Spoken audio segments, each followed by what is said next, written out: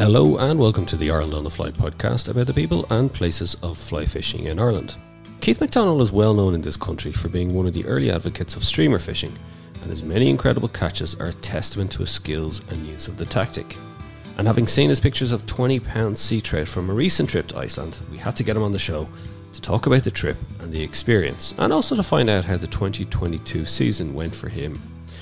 Tom, we'll hear from Keith in a moment, but it's hard to put into words just the incredible fish that Keith caught over there in Iceland. Yeah, Tara. Wow. I mean, when I saw the picture, it was just wow. I mean, that was the only thing you could say. I mean, it was that, like, I thought it was that, I wouldn't say prehistoric, but just something amazing about it. Like, it was that color. It was fierce looking. It was just fantastic. I mean, like, a double figure sea trout would be most people's fish of a lifetime. But to get one over 20, I mean, that is just, it was just phenomenal. It was great to get to talk to him about it. It really was. And interesting in the method he caught it on, because I was stumped because I was certain it was going to be, it was Keith McDonnell. What else would it be? Well, it just goes to show, he had to resort to the conditions that were put to him. And the other thing as well is it was interesting. It was tough fishing, no surprise. You wouldn't want 22-pound sea trout to be easy now first. Yeah, and if they were, we'd all be over there. Yeah, I think so. Yeah, it just meant, like, as he was saying, he gave us the number of takes he had for the day and the conversions, and it was tough fishing. It was like really tough fishing. But then, if you're gonna get fish of that quality. I mean, to put it into an Irish perspective, it's why people, quite often will spend a day on Sheelan. Sheelan isn't renowned as a free rising lake at all, but they will put up, with putting a lot of time into it, because, that next fish could be the best brown trout you have in your life. And with Keith there, that next fish at one stage turned out to be the sea trout of a lifetime. Yeah, it's. I'd recommend anybody just get onto Instagram or onto the streamerfishing.com. You'll see the pictures. To me, it was like the dark black colors, the size of it. It was just looked like it was just. It was. And I don't want to, because I just don't want to say it was scary. It was just. Yeah, I was going to say it was scary. Yeah, it was just wow. Angry. Yeah, angry. The fish was angry looking. As I suppose it should be. Yeah, exactly. Actually, tell me this, streamer fishing, do you do much of it? Yeah, I do actually. I would do a bit of it, but I suppose it wouldn't be, I would use streamers such that I would use minkies, humonguses. Like, I know Keith is a great man for the articulated streamer when you look at that, and he ties a lot of them. I don't think they're of any great advantage in still waters. But I'm still early enough in my lure fishing to, I might change in that, but I have tried them a couple of times. I think articulated ones come in better when there's a flow. They fall as such. But I should try them more. Yeah, I do quite a bit. And I think it's a genre of the sport that's probably ignored a lot. And as a lot of our lakes now have a lot more fry in them and fry feeders, I think it's something that we should concentrate a lot more on. Keith has really put it to the fore, and I said that to him as well. I say one time I had a client out, and they opened their box, showed me, and they picked out this fantastic extreme, and they go, "It's one of Keith McDonnell's." So I think there's a lot more scope for it on Stillwater. Is there a bit of snobbishness to it? Of course, there's a bit of snobbishness to everything in fly fishing. I know people who would lures on lakes. Oh God, yeah. But I'll chuck it. I'll chuck it. Tug's the drug. The tug's the drug. There's snobbishness by dry fly anglers towards wet fly anglers. Sure. And I suppose wet fly anglers can now get their own back on lure anglers. So in the hierarchy of the chain, you've got dry fly, wet fly, and at the bottom, are we talking about the bottom feeders or the streamer, the lure fishing? Sorry, Keith. Yes. Yeah, there would be. I don't care. I'll try it. Oh yeah. Well, I Right? tell you, Ice hockey, you might go on. if you're to show anybody a picture of a double figure sea trout and said the only way you're going to catch it is on streamer, I'd say most people would go, yeah, Yeah, I'll have a I go. think the amount of people who would go, no, I'll pass on that will be very, very few. Very few. Yeah. They might, to beforehand, but I think at the end of the day, they'd be chucking the streamer too, or whatever it was. Listen and you find out. Yeah, exactly. And also we talked to Keith as well, not just about Iceland, but about his 2022 season. Some interesting insights there in terms of kind of difficult conditions in the summer, and then kind of what worked for him in different times of year when that was good for him. But I love chatting to Keith because he's so into the streamer and he's such an expert in that.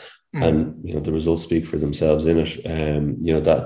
And I think the way he's encouraged it as well, he's really brought it on in terms of opening people's mind to, the possibilities with it, and then also how to do it, So there's a mine of information for that. Sure. Look, why don't we have a listen to Keith now? And Tom, you first asked him about the fly he caught the 22-pounder on.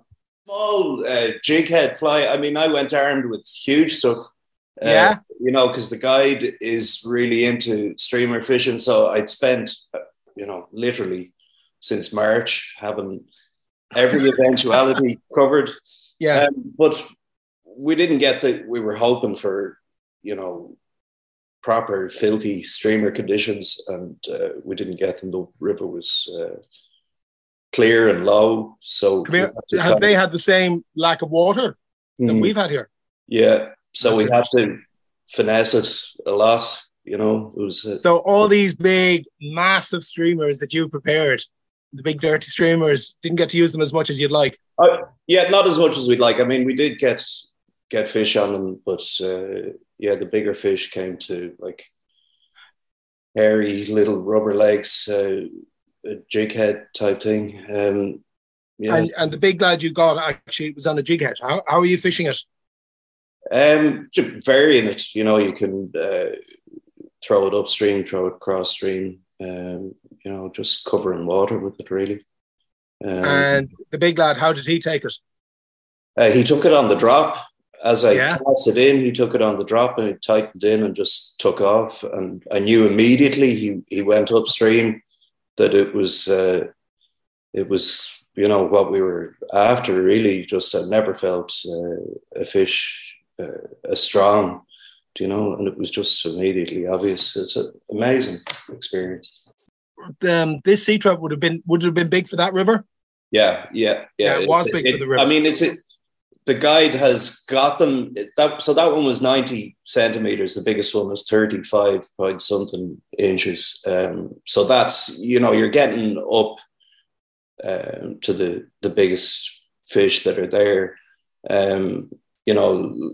There was one or two this year in Iceland in autumn now around 94 centimeters. In spring, Maros, our guide, he got one, up in the late 90s, almost a meter long. I think it's hard to crack a meter.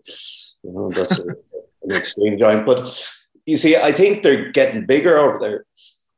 It seems to be just getting better and better in recent years, having kept an eye on it. And anecdotally, they'll tell you that it's to do with catch and release, that traditionally the fish would have been very much a food fish and nothing would be put back, and that's changed. And because they're repeat spawners, that they're coming back every year bigger. So the guide reckoned those big fish, I got 189 and 190 centimeter fish that they're, somewhere in the 10, 12-year-old range. So would they have been season's best for the river, Keith? They'd be up at the top end of it, yeah. It's what we went for. It's why the guide stood out to me, because he was putting fish out on social media the last couple of seasons that are up in that range, and I thought I really have to go and try that. I've been to Iceland a few times. I've had some good fishing. I've had some really tough fishing, and it's not a case that you buy your ticket, show up, and it happens. It's tough. So I really got lucky. You know, there is a certain amount of luck involved. There's absolutely no doubt about it. You know, Tom, have you ever done Iceland, Tom? No, never. It's on the big bucket list. You know, I don't know if you listen, Keith. We have two bucket lists here. We have the big bucket list, which is anything outside the island of Ireland. Then we have the small bucket list. Now, not the actual size of the bucket, but just wanted to call it the small. So anyway, in the big bucket list, I have Iceland. So I'd love to go. How many times have you been? I've been 3 times, all for trout. I think salmon fishing is probably a bit out of reach. I wouldn't be particularly interested in going there fishing for grills, but it's very, very expensive. I mean, the guys were saying a ticket on a half decent river is in the order of hundreds, and 1,000, 1,500 euros a day wouldn't be crazy for salmon fishing in Iceland, So anyway, they really know how to charge for fishing over there, but it is reasonably doable. And myself and Mick were saying, that the accommodation and food was really good. It was kind of 60 euros a night for accommodation, which you'd find it difficult to get that here now. And even for Iceland, were you far from Reykjavik? Because Reykjavik's infamous for its price, isn't it? Yeah, the first place we fished is about an hour outside Reykjavik, and then we went on. It was kind of 5 hours southeast of Reykjavik, maybe 4 hours. So at least, so you were a bit far from the madding crowd, so at least it was cheaper in terms of accommodation and kind of that side of it. Is it very much kind of where you were, was kind of anglers, it was that kind of far from the madding crowd, as I said? Or you don't come across too many anglers in Iceland on any of the trips. I mean, the first place that's an hour outside Reykjavik, we did meet some local guys, and it's a beat system, so the river is split into 3, and it's a funny system actually, because you get rotated every 2 hours, which is far too soon. You've only settled into fishing by the time you go. So we bumped into some local anglers, but other than that, I mean, you drive over river after river and don't see anybody. From what I'm led to believe, though, quite a lot of the trout fishing is either inexpensive or actually free, Keith. Is that the case? I don't know about free. I think you probably could go and bang on a door and say, do you mind if I go fishing? I haven't tried that. There are some cheaper options, certainly. Like they have an annual ticket that allows you to fish something like 80 lakes. And the lake fishing can be really good and a good average size of fish. And come here, did you get that ticket going over there to cover you? No, or because you were going to the guide, you were sorted? Because we were going to the guide, we were sorted, and then we booked one other river, just that Mick had been there before and he'd had good fishing on it, so we went back to try that again. So it's about doing a bit of research, really, which can be tricky in some sense because it's a foreign language. But the Reykjavik Angling Club have a great website. Basically, they have control over a large number of rivers around the country, and you can book that in advance. So the one you see coming up regularly is the big Laxa, where they have the great dry fly fishing. That's controlled by the Reykjavik Angling Club, and you can book that in advance. So that's a useful place to go.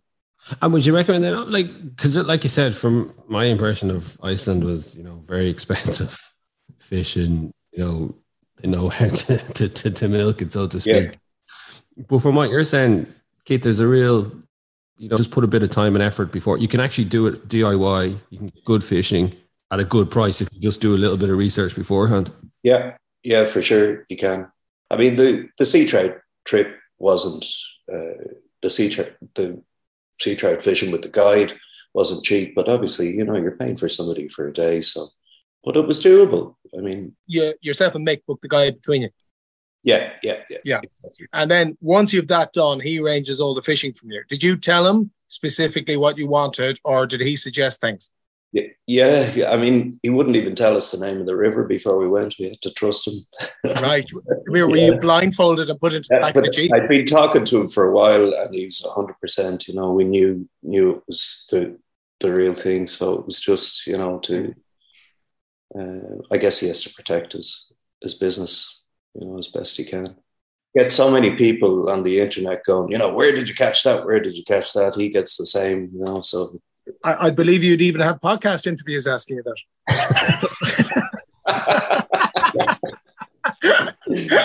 Yeah. The members exclusive version. You have to pay £100. Oh yeah.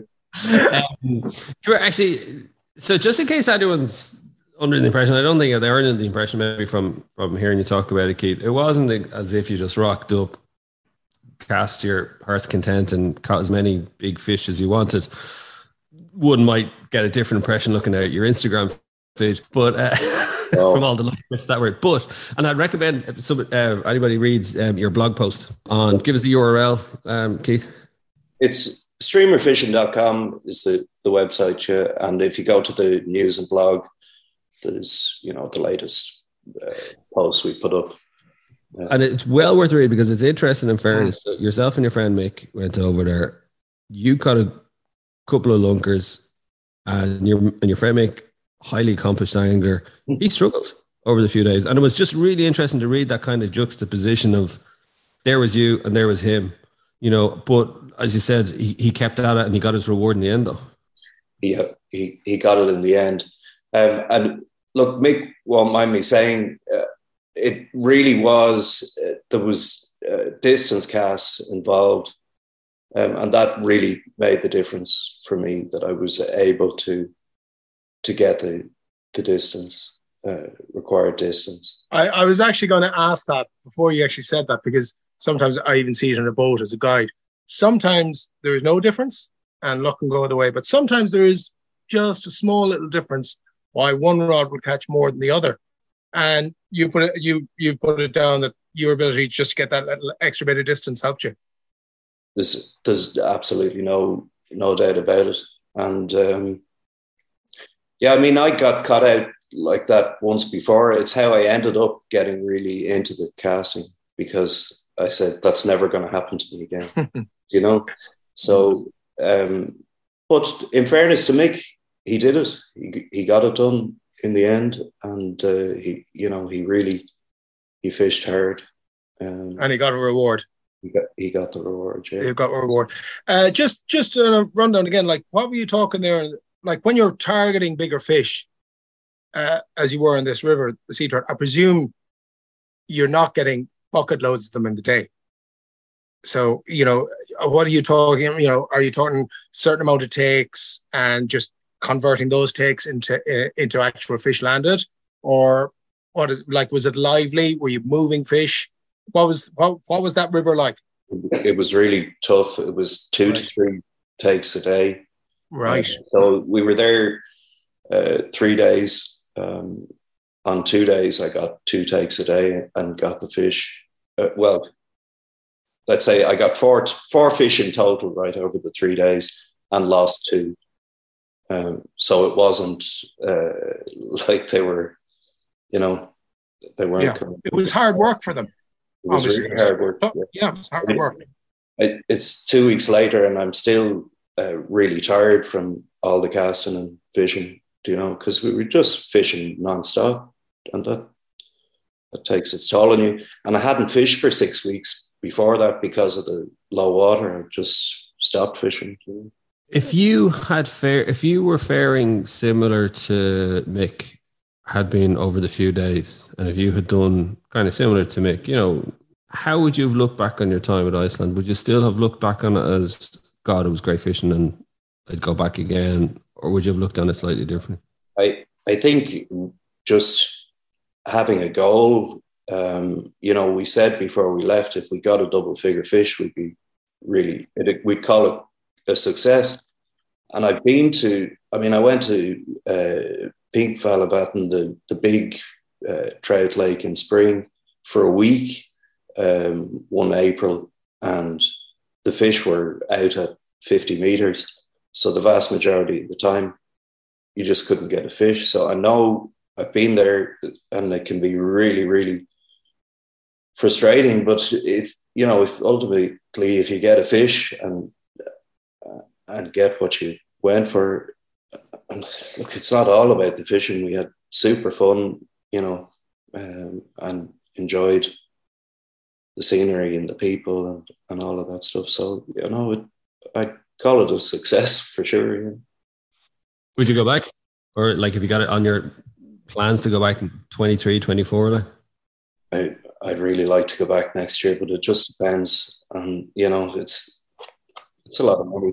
It's a lot of money, but I mean, if we have a summer like we had this year with no water again, you'd be dying to get back. Yeah. Just, you brought it up there, and a lot of people would be sort of aware of it. The other day, Tingavallen, is that how do you pronounce it? I'll try my best. Yeah. So most people say Tingalir, like Tingalir. Yeah.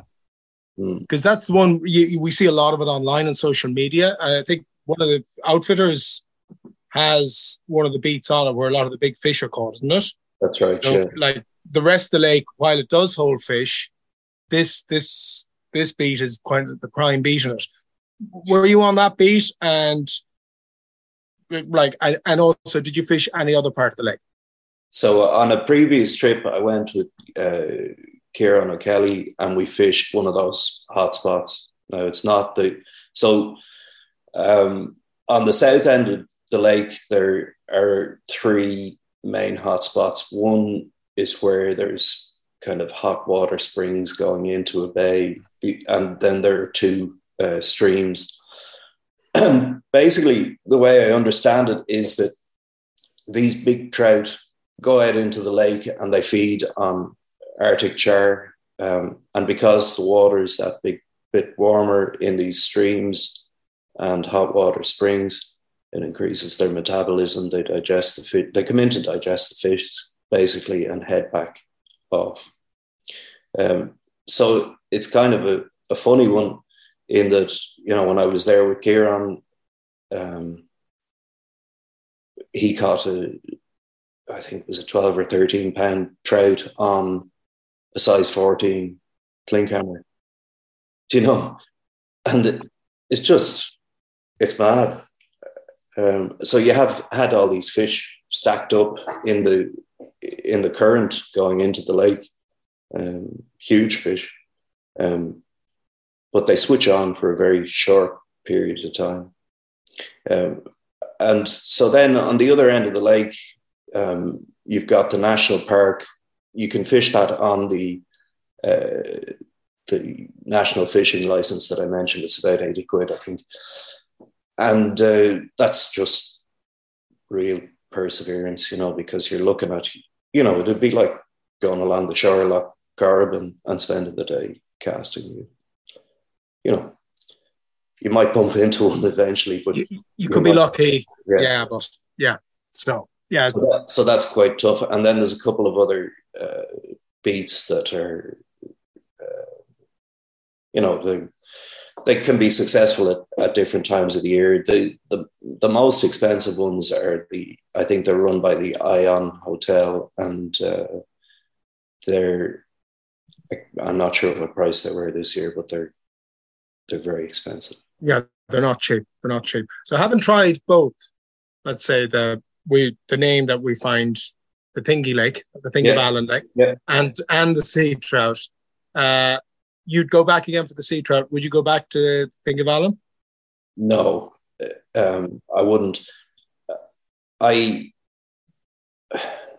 just like moving water, fishing rivers, really. I think that's the most important part. I mean, I really wanted to go and catch one of these big silver ice age trout from the lake. We got some medium-sized one, and they're strong and they're fun. But you're kind of limited in that you're stuck in one spot, and it's nice to fish, variations, different water types, and keeps you interested. Well, I say if anybody's seen the pictures, check out Keith's Instagram feed. It's Jesus, I can't. What did you call them again? The, like, prehistoric kind of dinosaur type. The Thingvellir ones, they call them Ice Age trout. They actually say that they're. I don't know why, but the fishery scientists say they're Irish sea trout that got landlocked in the lake. It'd be interesting to know more about that. Right. Yeah. Right. If you looked at a carved trout and the spot patterns, some of them are very simple. They are very similar. I have looked at a lot of pictures of them. Right. I'll hold my hands up. Yeah, I have. Yeah. They do actually. They look fantastic. Yeah.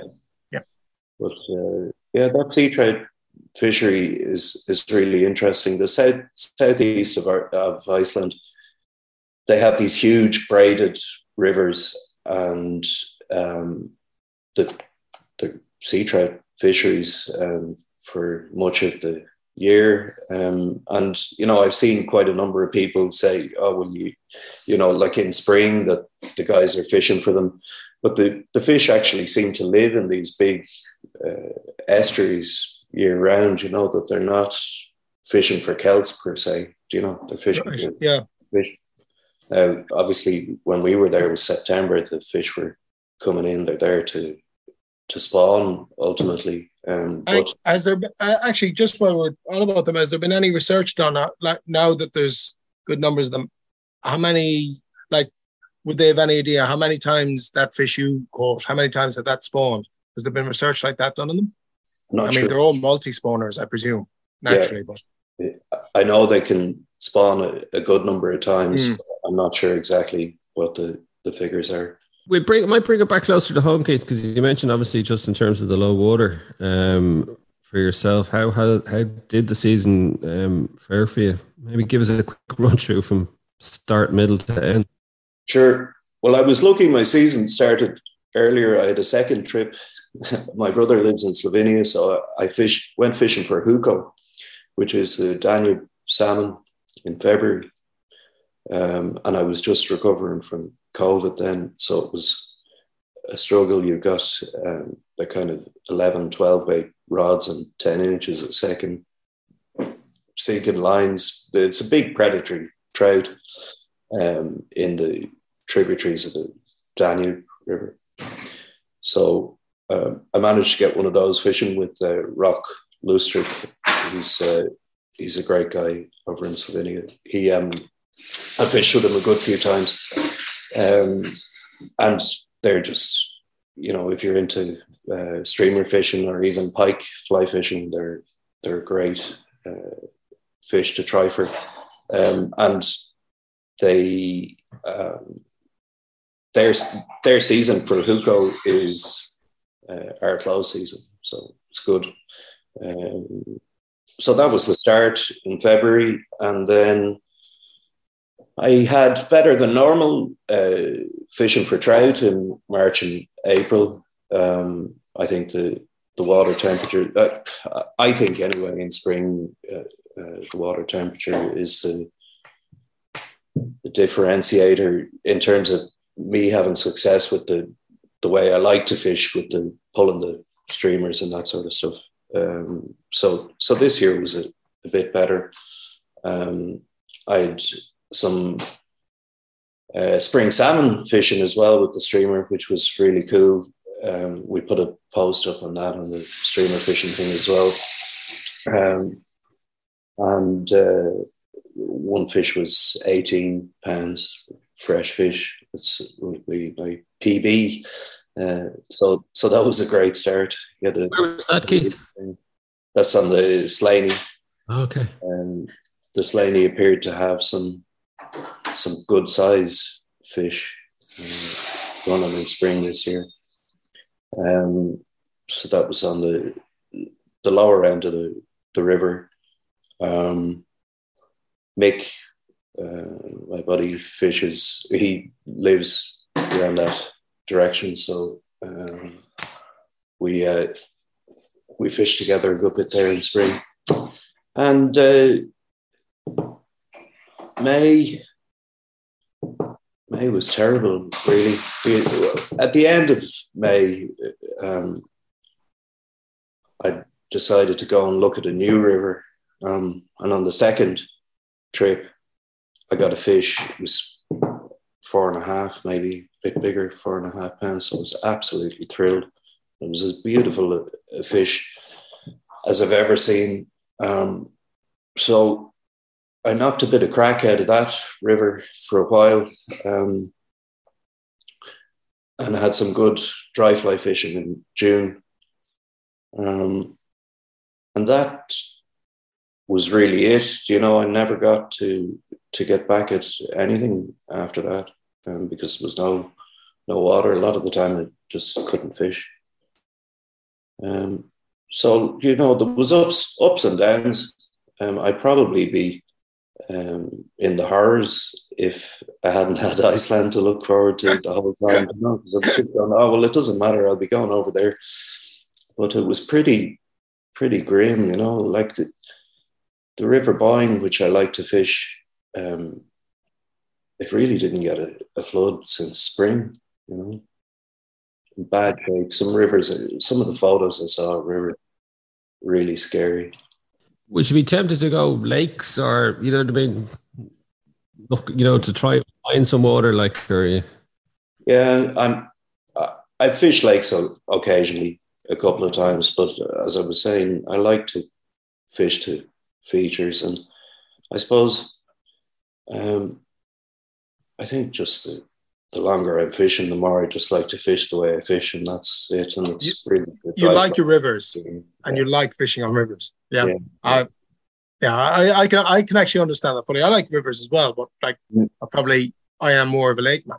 Yeah. You know, I do get to fish rivers, and I do like them. Don't get me wrong, but I suppose I'm more accustomed to lakes. That's why I look at Thingvellir more than the sea trout ones. But yeah, and see what you do. And I think if you find yourself you have to go to lakes for the rivers not been there, you'll suddenly see like it's this is a substitute. Yeah, it's one thing going to a lake when you know, well, you know, if this isn't on, I can always go back to the river tomorrow evening. Yeah, you know. Yeah. I know. When you have to resort to it as a substitute. Yeah, for sure. And like, I mean, dry fly fishing on the lake is fantastic when you got the conditions. But for me, being in Dublin, if I make the spin, you know, and organise a boat and drag the engine out and the whole lot, and you can go out and then the wind blows up in the evening and you're goosed, you know, you've nothing. So you can go to a lot of effort for, you know, and then have to pack up and go home at all hours with young family at home and all that. And you know, the other thing, I mean, I had a couple of hairy moments in boats. One time in Koran, a big water spout came across and nearly threw me in. And you kind of see your own mortality, you know, particularly with the kids. You kind of like, you know, I know there's risks on rivers as well. But what I do love doing is the spring salmon on Carramore. That's super fun. Would you fish traditional wets, or would you give the streamers a go on Carramore? Yeah, got them on the streamers there as well. Yeah. Can I ask you, Keith, would you work, and Tom as well yourself? We're going to see a lot more drought conditions, and we are seeing a lot more drought conditions, and we're getting a taste of, I think, what lies ahead. You know, I know it's here, but it's like we still kind of don't accept as if it's going to be the new normal. Does that worry you? It does greatly, yeah. It really does worry me. I mean, there's nothing I love more than, you know, seeing it rain, absolutely pump rain. It gets me excited and I want to go fishing. And you go to the river and the river is flying down. And, you know, that's what gets trout and salmon excited. They love it and they become aggressive and they want to pull flies. And I mean, if you're not seeing that, then, I mean, you know, you can go get the nice evenings for dry fly, but you have to have the other bit too. Yeah, it's a bit scary. So you went to Iceland, remind me, that's September, wasn't it? Yeah. So pretty much before that, you had been fishing really since... I didn't really fish in August at all. Didn't fish. And interesting, going back there, you found May a disaster. Why do you think?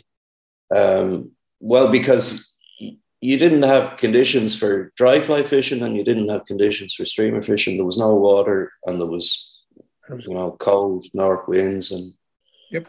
Yeah, it was just. I mean, there's a big correlation between lakes and rivers there straight away. We were the same.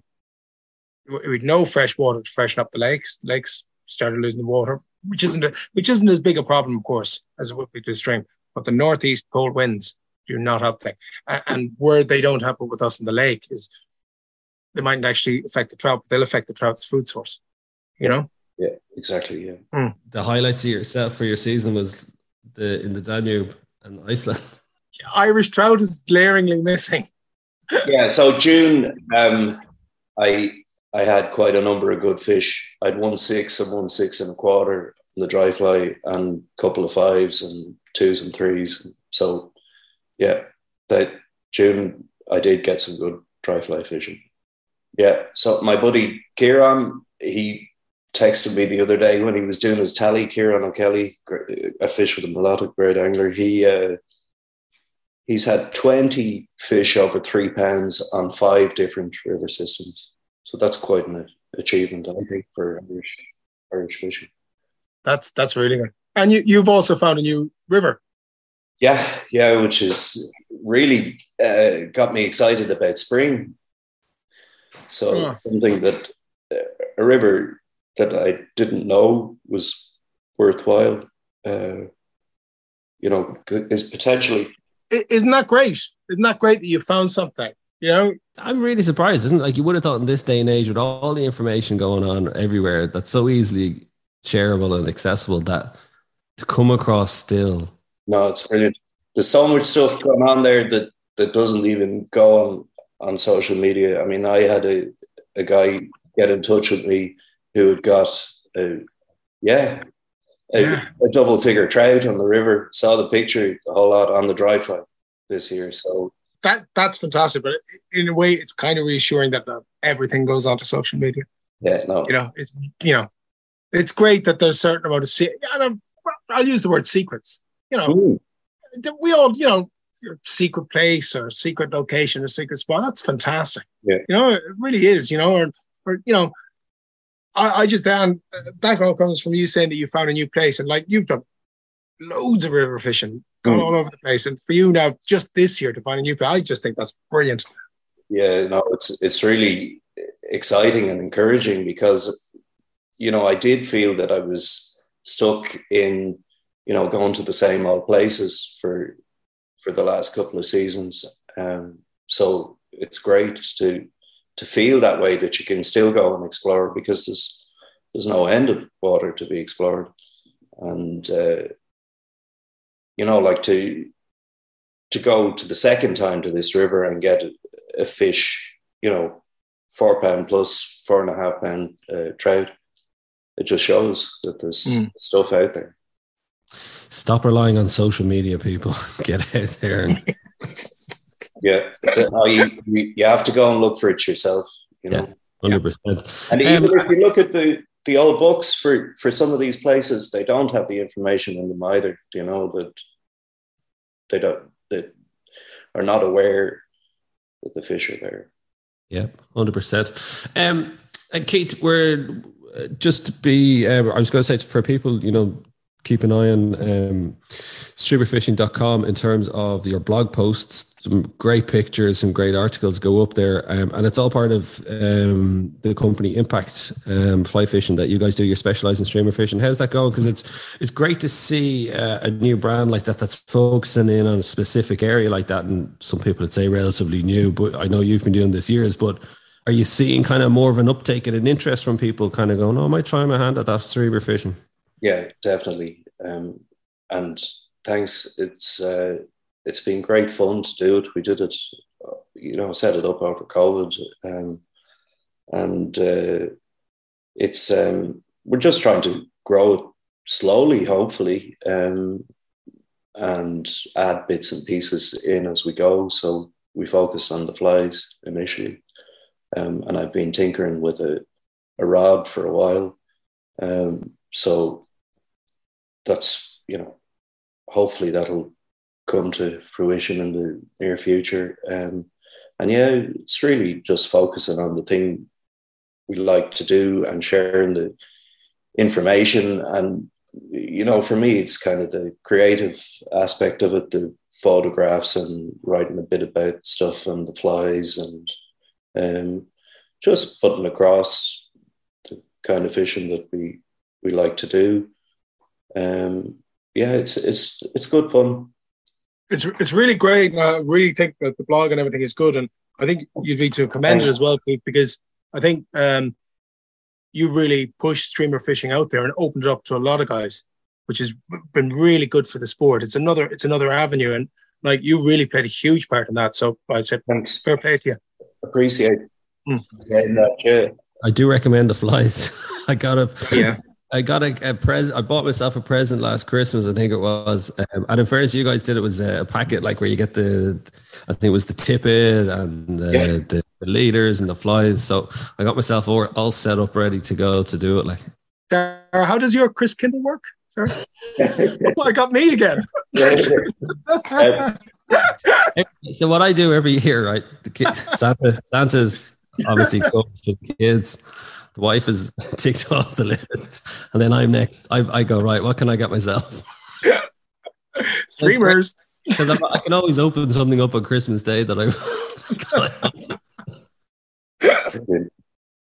Well, you know what the coolest thing about it is when somebody takes the flies and you give them a bit of information, and then they come back one morning with a photograph in your email of something exceptional that happened to them, and that's happened a few times recently, and it makes my day. It's just fantastic, you know.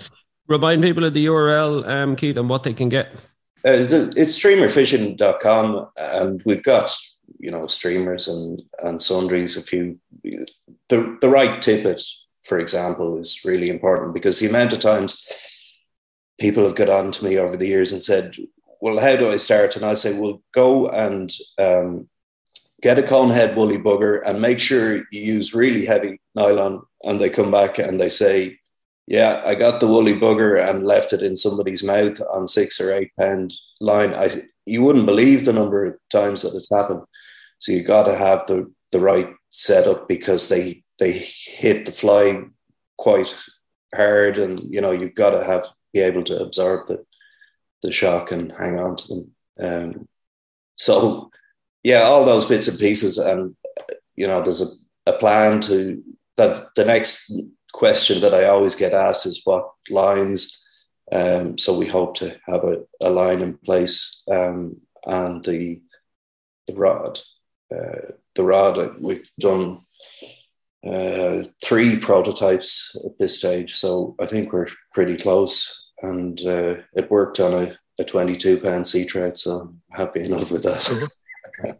It passed the test. Well, I definitely recommend it. And like I said, there's some great blog posts there, which is great information. People that do want to find out, that are looking to start or just find out some more information about it, highly recommend it. Yeah. Final question to you, Keith. What was your most memorable fish? Prior to the conversation that we've had, I was thinking about a good thing, but one that really stood out, I'd say early 2000s. Up until then, I probably hadn't traveled too far. So I fished the dodder a lot, and I had a little stream rod for the dodder. But anyway, I decided for whatever reason, I'd book into Pontoon Bridge Hotel and get a gilly and go fishing on Lough Conn.